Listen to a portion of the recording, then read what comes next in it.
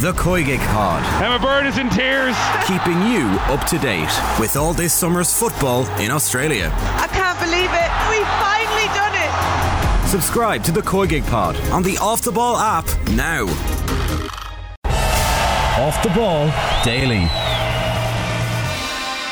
Welcome along. It is Thursday nights Off The Ball. Nathan Murphy is at the Padraig Harrington putting green currently, so it's Will with you between now and 10 p.m. We've got a really good show ahead. We're going to be talking to the 2013 Footballer of the Year, Michael Dara McCauley, a man who sits on 8 All-Ireland medals. Some of his former teammates could potentially go to 9 if Dublin were to overcome Kerry in Sunday's All-Ireland football final. Martin Lipton will join us to talk about Jordan Henderson completing his move to Saudi Arabia. He has faced plenty of criticism about that today. Could Harry Kane be on his way to the Bundesliga to pay for Bayern Munich? Martin will be with us after 8 o'clock. Gregor Paul is going to join us from Melbourne, where by his own admission there's not a lot of excitement in Australia about their game against the All Blacks in the Rugby Championship this weekend. The Wallabies haven't won the Bledisloe Cup now for 20 years. He's going to be with us after 9. And the great John Giles is with us later this hour to talk about the passing of Trevor Francis, who was laid to rest today, the first ever £1 million footballer. And he'll be talking Kylian Mbappe running down his contract at Paris Saint-Germain as well. Delighted to say Arthur O'Dea is here. How are you, Arthur? Not so bad, Will. How are you? And we've got Anne-Marie here as well. Hi, Will. Arthur, it is a time when we start to look forward to the All-Ireland football final. The hype is starting to just kind of crank up a little bit. But is this one of these games, and I'm sure for those who are watching the football live in Croke Park currently, are probably thinking, it's about hype time this stage of the week. It's such an easy sell, Dublin and Kerry. Oh yeah. Oh, there's really nothing you need to do. It's one of the, you're not even, there's no question whatsoever will you watch it or not. You will watch it. You'll have to watch it. It'll be everywhere. It'll be next week. It'll kind of dictate, depends on what happens. But whilst familiarity, sometimes you would like maybe something a little different. I'd like something a little different, but at the same time it's like, well, I'm not watching it. It's still captivating. It's still the two absolute heavyweights going at it again, even if they are, I think they have something like a share between them about half the All-Ireland's ever won. Mm-hmm. 2 counties. That's a bit bleak, but I mean, I suppose it's good for a reason. But it'll be class, but familiar, but class. Yeah, but their meetings, Emery, have been so meaningful. We talked to Michael Dara about this, and he remembers the Cluxton point and how significant that was. The great semi-final in 2013, Kerry getting over by a point last year, and the iconic image of Sean O'Shea converting that free, which would eventually lead to Kerry winning the All-Ireland final. Generally, when Kerry and Dublin have met, even in recent years, the 6-in-a-row game, let's be fair, they haven't been dull.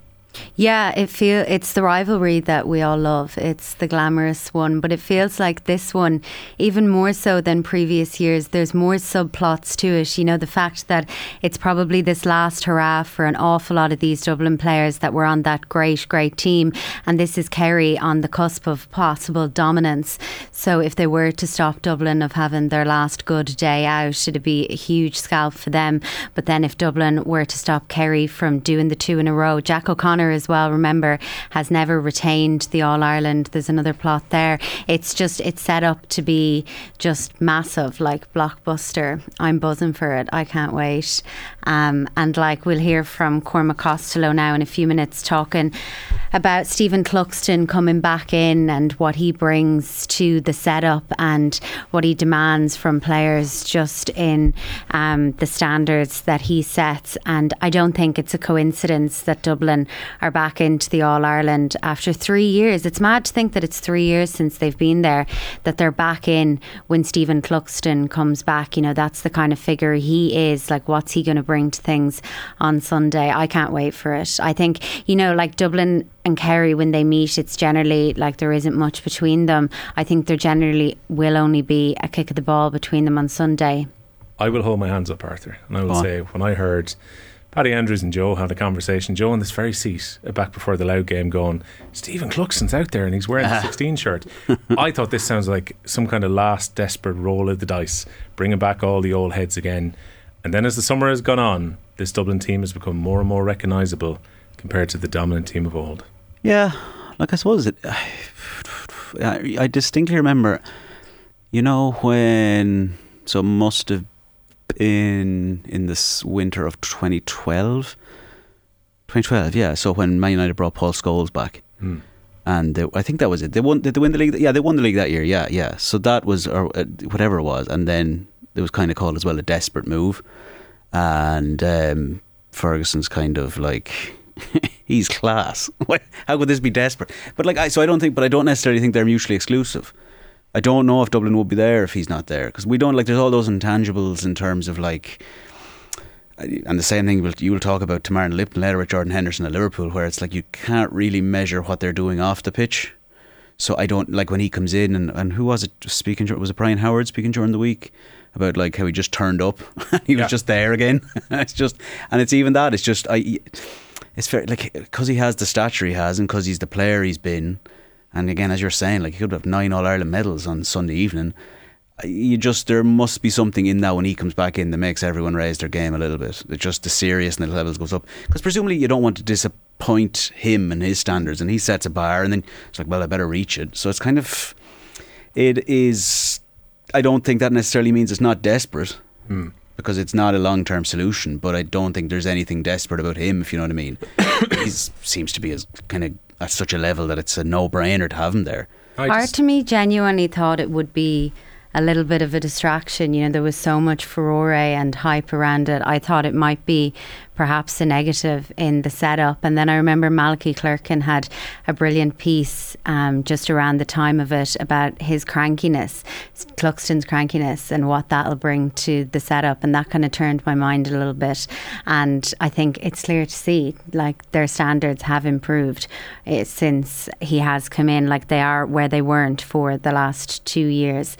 So I think, his crankiness, what he demands of players, even just by his presence, you don't want to let him down, because he represents so much of what the county has done over the last decade. I think it's massive what he's brought back in. And I'll admit, I was sceptical. I thought this could cause a little bit of distraction around the camp, but I was wrong. I also think as well, Emery, the Kerry Mafia are going to be quite happy at the moment. They're coming in as All-Ireland champions, and the talk is about Dublin for the best part coming into it. Isn't it mad that Kerry are rightly the All-Ireland champions, but Dublin just have all the experience in these big games? That's bizarre. That's mad to think. And I know Kerry obviously won last year and they beat Galway, but it wasn't really a battle of an All-Ireland. And I say that as somebody from Galway. Kerry just had too much for Galway. But Dublin have been in those massive battles. When you think about the finals against Mayo, the 2019 final against Kerry when it went to a replay, and the final and the 2019 final. So they've been in those massive battles that they've come out just on the right side of, usually by a point or two. And I think that will stand to them perhaps a little bit more than how Kerry come into the game. They've been there and they have the experience. I know Kerry did it last year, but they didn't have to dig deep and find a way. It's going to be an intriguing final on Sunday. I can't wait for it. I think you've set it up very nicely. Michael Darmacawley will join us. He'll be talking about football and a bit more besides, including how his Wikipedia page has been out of date for at least a year now. Still claiming that he lives in Sri Lanka. He's been living in Sri Lanka since his Laoirca Gael came out. You don't know if he doesn't. He's on a Zoom call. He's not here. I don't know now. I'm willing to trust the man. But he also revealed to us as well that Stephen Cluxton is still in the active Dublin WhatsApp group and the retired players WhatsApp group. Oh, that's interesting. Yeah. Now, Michael Darmacawley claims he's the admin of the group and he's going to kick him out later on. So we shall see what happens. I have a feeling Stephen Cluxton gets to keep 1 foot in each camp and he's fine. If they win, is this definitely Cluxton's last year? I wouldn't say I wouldn't rule anything out. There's definitely a lure for 10. Yeah. 10's a lovely round number. 10's not getting beaten for a long time. No. Not even by, and that's the thing, you're shedding your teammates who have left on 8 and potentially left on 9 at that point too. And a goalkeeper can probably stay around a bit longer, but I look at James McCarthy at the moment, Emery, and I don't think he's going to stop anytime soon. I'm not sure, and it's very presumably, I don't know. Obviously, McCaffrey is a good bit younger. I think McCaffrey and Mannion came back in for this year, and it was kind of on that condition. I don't think they're back for the long term. But McCarthy, you could see another couple of years in him. There was, in that Mayo game, the quarter-final, when he played absolutely out of his skin, you just think to yourself, how is he doing this at 33 years of age with 8 All-Irelands in his pocket? And the game was over and he making these brilliant blistering runs, and you're just thinking, where is he getting the energy? Where is he getting the motivation? So there's still plenty left in that tank. Now, he has said, he's been out during the week doing media, that there's more years behind him than ahead of him. but I don't think he'll step away too easily. He might go for another We're all in couple. that position now if McCarthy wants to look at it that way. But this is a Kerry team who could potentially set up their own dynasty as well, Arthur, if they win. That's the intriguing thing about this narrative. Don't think so. You don't think so? Don't think there's a few All-Irelands in this team? There might be, but not like that. This won't be the David Clifford era? There's no way they're doing like 4 or 5 in a row, anything approaching that. Not a chance. Dublin won 8 in 10 years. I don't see anything like that. No, that's not coming. Which is good for the championship because it does feel like it might be a bit more open over the next decade. But it is that open, really. I did wonder about this when the semi-finals finished, which is we sat in these very chairs many times this year and went, this is the most open All-Ireland championship we've had in over a decade. It's going to be someone new potentially winning, and there's 5 or 6 teams who could win. And here we are with the 2 old favourites in the final again. I know. That's why it's a little bit, it's not disappointing. Like, the game will be class and everything about it will be great, and it'll be great watch and it'll be a great spectacle, and everything about the day. Croke Park will look brilliant. And I think in a way, funnily enough, that last weekend with the hurling, while it was like, I found it brilliant personally, obviously with a personal interest there, but it didn't quite still feel like an All-Ireland final for whatever kind of reason. I don't know, was that the weather? I wouldn't get so caught up with the dates thing. I think that's kind of relative anyway. It doesn't really matter when. But maybe it was the weather, or maybe it was the 2 teams. I don't know what it was, but it just didn't have the exact 10 out of 10. This is massive feel to it. Probably in a similar way to some of those Kilkenny finals during their run. Similarly, there was kind where of it felt like they were about to go and collect Liam, and almost, a little bit. Yeah. But this game, I suppose, has the luxury of it'll never feel like that. It's never going to feel like formality, and that's the only. You're almost glad these 2 teams got here, because if it was just one of them, I think, and no disrespect again to Galway from last year, and they obviously ran Kerry quite close. But if it was Derry or Monaghan in the final, you'd be expecting one of the 2 big 2 to win. Yeah, I don't think it would have it at all the same appeal. You'd be kind of hoping for a surprise, which is great if it happens, but I suppose more often than not doesn't. So I don't know. It's the dream for the new. It's hard to know. It is hard to know what you want. Amory, League of Ireland teams involved in Europe not going Shamrock Rovers' way against Ferencváros. Yeah, that's right. 3 League of Ireland teams are in second round qualifying action for the Europa Conference League tonight. And Shamrock Rovers, as you say, this is really not going to plan. They trail Ferencváros 3-0 in Hungary, where there isn't even an hour on the clock. So you could imagine this could get even worse for Stephen Bradley's side. Elsewhere, then in Iceland, it's Dundalk taking on KA with 13 minutes gone there, still scoreless. And at 7:15 tonight, Derry City have home advantage for the first leg of their tie with Coops of Finland.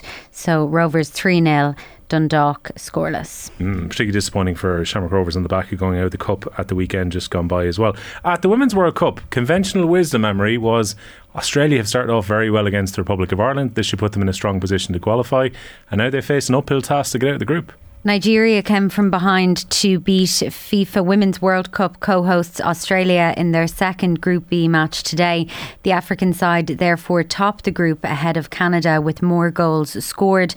On Monday, Ireland play Nigeria while Australia take on Canada. So all 3 of those sides, apart from Ireland, can still make the last 16. Elsewhere then today, Portugal kept their hopes of a place in the next round alive. That was thanks to a 2-0 win over Vietnam in Group E. And in the same group, the United States and the Netherlands played out a 1-1 draw. You know what, Arthur? Every time we're hearing this, it's expectations being realigned. So start of the tournament, it was Canada might be a little bit more difficult than Australia, but it's hard to play the co-hosts in the first game. Then Canada weren't great against Nigeria, and the argument was, maybe we're playing Canada at a good time. And now it's, well, Nigeria look like they're pretty good as well. Nigeria, looking to get out of this group with anything. Yeah, it looked quite good today. I only saw now snippets of it when I was coming into work. But it definitely felt, it must be very strange now for kind of Australian fans particularly, because there was, I know even with the pre-match shots we were having here, like, and especially with Sinead and Kathleen who were out there, that there was kind of a half hope that Australia would go deep and it would really kind of take over. But I suppose after today you wouldn't be putting much faith in them with that. No, I don't think so. I think you put Canada and Nigeria as favourites to qualify now. And the other question is, Amory, what does Vera Pauw do at this stage? Because there are players there now, because there was only the 2 changes made to the starting lineup ahead of the game against Canada. There's plenty of players who haven't got game time during the World Cup or significant game time. Do you give a chance to the players who haven't played so far, or do you go with a strong 11 to finish out the tournament? I don't know. It's really hard. There's arguments for both sides, because to go to a World Cup and to not play, it would be so disappointing for those players on the fringes of the squad. But then also, this Ireland team needs to finish on a high. And is it one win in their last 6 games? So they beat Zambia in the warm-up game, and I think they've only scored 2 goals even in the period if you go back to the 2 games in the USA. So a positive obviously would be good. So it's up to Vera Pauw now to weigh the pros and the cons of that.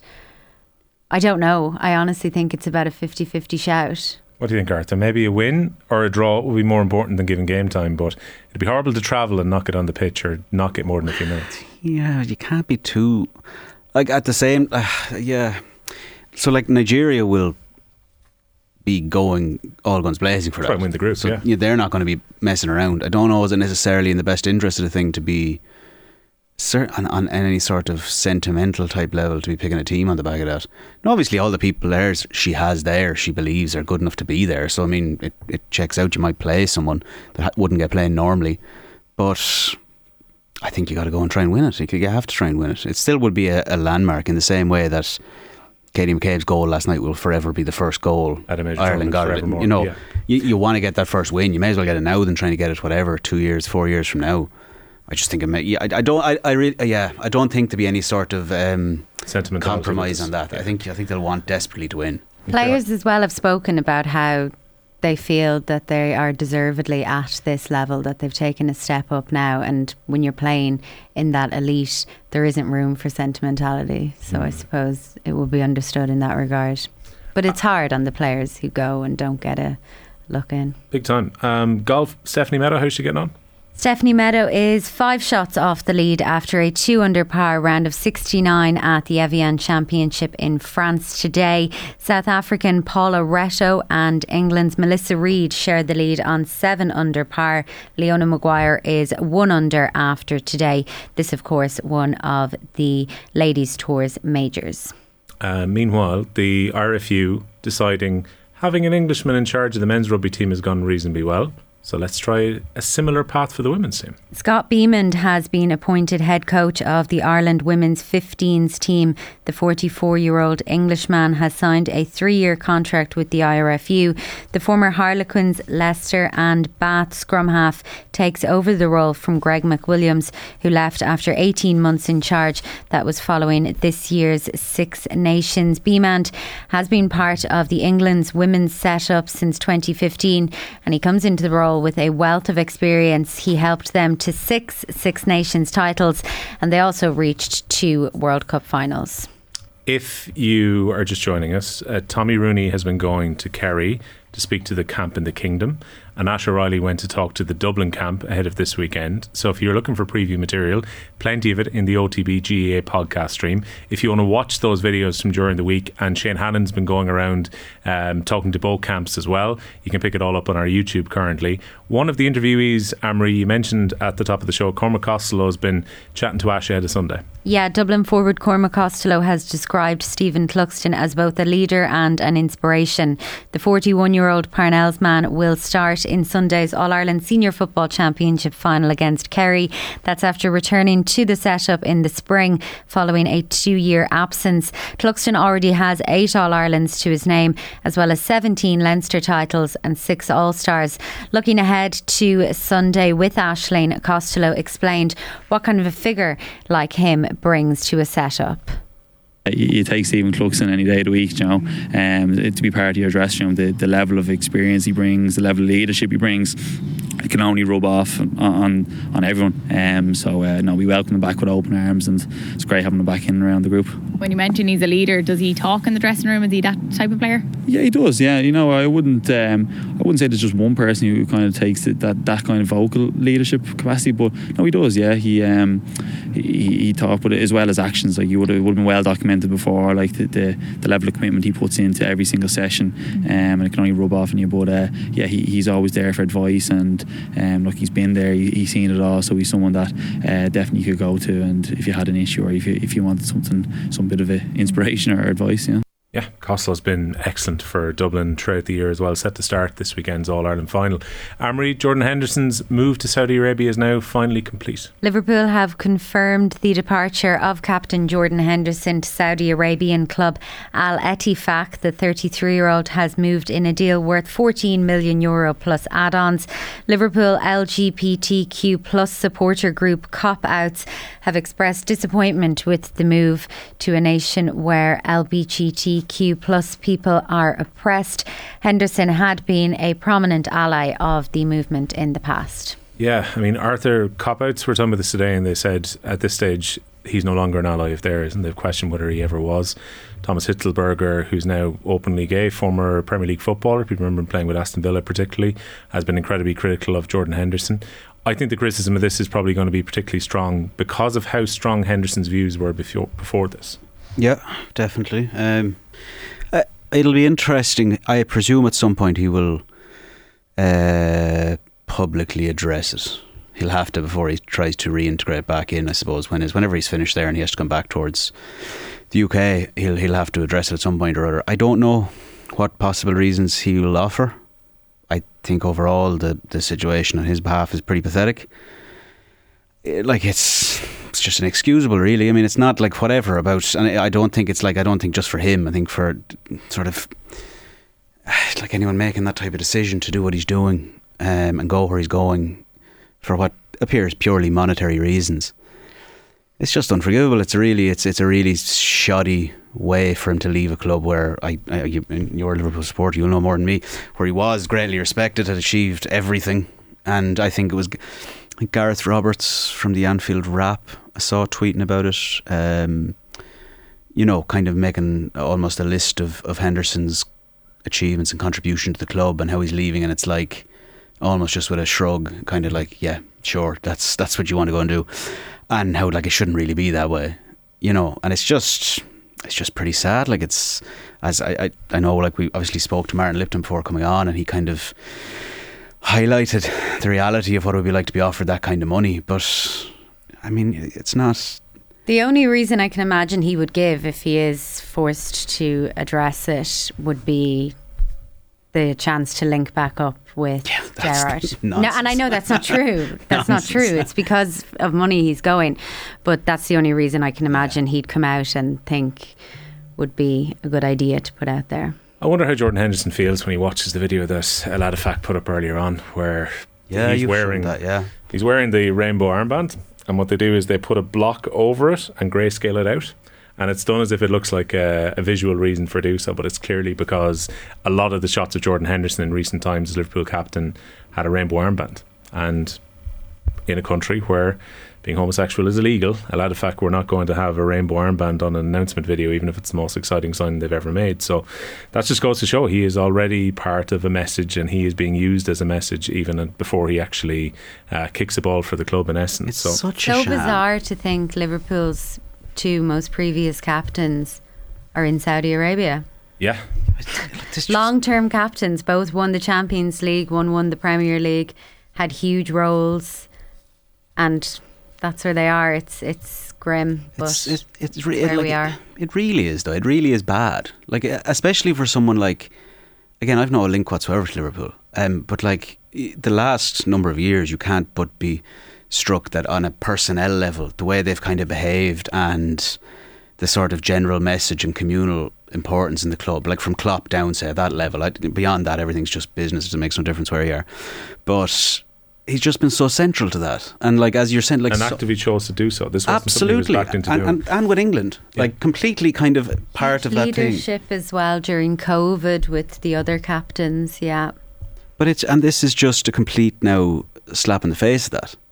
And like, again, I can't possibly think of one, but perhaps he has another reason beyond it that he's thinking. You kind of come back and it sounds grubby to suggest that it's just plainly what it is. Well, but he can't say he's gone over there hoping to, like, he's not going for the betterment of his career. Like, it's complete nonsense, and it's just on a really human level. It's really, really bleak. Because there was another great piece as well about a week or so ago from Caoimhe O'Neill in The Athletic, who I think I certainly covers Liverpool. I'm not sure a supporter or not, like, but covers Liverpool, and again kind of broke down what it means to people who have invested an awful lot of interest and time and support in him, to go and do this. And it's like, it's such a really shameful ending. Mark Travers on the move as well, Emery. That is correct. Stoke City have confirmed the signing of Mark Travers from Bournemouth. The Republic of Ireland goalkeeper joins on a season-long loan. Stoke begin their championship campaign against Rotherham on the 5th of August. Meanwhile, St Pat striker Owen Doyle has retired with immediate effect. A statement from the 35-year-old today said it was for personal reasons. Doyle was an Ireland under-15 international and played with a number of League of Ireland clubs when he was younger. He then had a spell at Hibs in Scotland, as well as a number of clubs in the Championship and lower leagues. He joined Pats from Bolton in January of last year, making 42 appearances last season and then 21 this season. In that statement today, he thanked everyone at the club, saying he had a wonderful 18 months and leaves Inchicore with some great memories. Before we finish up, two other stories as well, Emery. Good day in the pool for Mona McSharry, not quite in the medals, but a good day. And Ireland are heading to the T20 Cricket World Cup. Mona McSharry finished in 7th place in the 200 metre breaststroke semi-final today at the World Championships in Japan. The Sligo swimmers' time of 2 minutes 26.27 seconds, though, wasn't quick enough to make the final. However, very good day for the Irish men's cricketers as they've qualified for the T20 World Cup. Today's qualifier against Germany was abandoned due to rain, but they had already secured 4 wins in qualifying. So we're going to the T20 World Cup. Did I say on Tuesday I hate rain deciding sporting fixtures? I relent entirely. Rain is great. It has sent Ireland to the T20 World Cup. Amory, thanks a million. Thanks, Arthur as well. Thanks, Arthur Will. back was a bit later on. Off the ball daily.